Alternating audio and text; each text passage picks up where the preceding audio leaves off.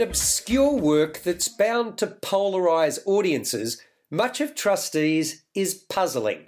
It's also bold, audacious even, and evocative. I'm not at all convinced I made sense of it all, but I will shed light on what I know. When the 90-minute play starts, there's a camera and 5 actors, one being a moderator and the other 4 at both sides of a debate of a fictitious body called the Melbourne Trust Forum. The topic, government funding of the arts, has done more harm than good. That on the back of a major policy shift by the government of the day, which has announced a moratorium on funding for performing arts organisations Australia-wide. The moderator is obnoxiously over-the-top peppy, and he goes by the name Julius Miller, a role filled by Hazem Shamus. Shamus spoke so fast he literally tripped over his words at one point, and at times it was difficult to make out what he was saying. I can't say any of the cast of 5 had any credibility at this point, because the whole thing felt fake. After a supposed audience vote on the debate, we morph to the second scene. That sees a boardroom table wheeled in, and trustees of Melbourne's fictional Lone Pine Theatre Company gathering to kill off the company in the wake of the funding drought. Suddenly comes the notion that this is a time to fight and not cower. With it comes one outrageous notion after another in terms of how to revive the company. Hilarious stuff.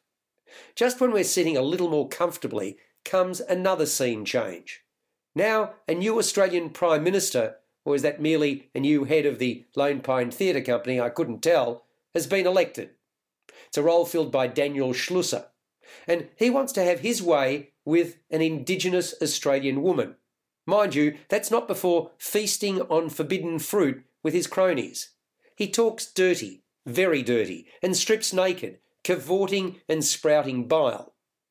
The proud Tasmanian Aboriginal, Tammy Anderson, stands tall and refuses to be judged, stripping off and encouraging us to really look at her. Then another Polly, Natasha Herbert, talks about why the profession may not be for her, although she most certainly wants the system governing the country to change. She also talks about her sexual awakening post-age 50. Next, the Indigenous woman quizzes a Muslim, a role again filled by Hazem Shamus, as to whether he, like her, has seen someone die. He launches into a diatribe, losing himself in a story about his father and how his father enjoyed bread dipped in honey.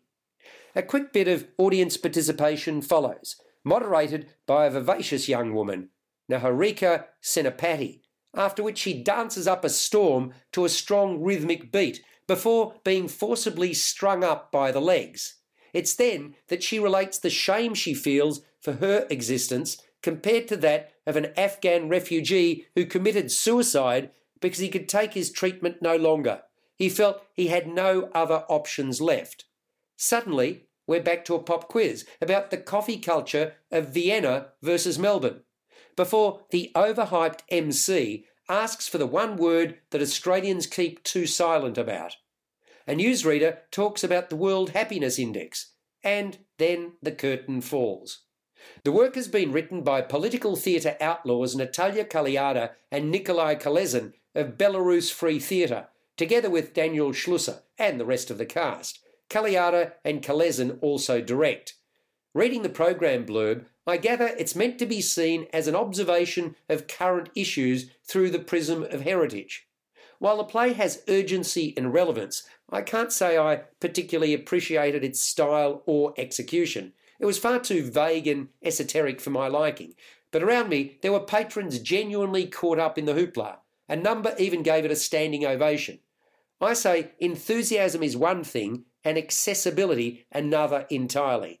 Trustees is playing at Beckett Theatre at Malthouse Theatre in Melbourne until the 21st of October 2018. Subscribe to the full podcast at Audioboom, Stitcher and iTunes, or your favourite podcast distributor. This has been another quality podcast production from Bytes.com.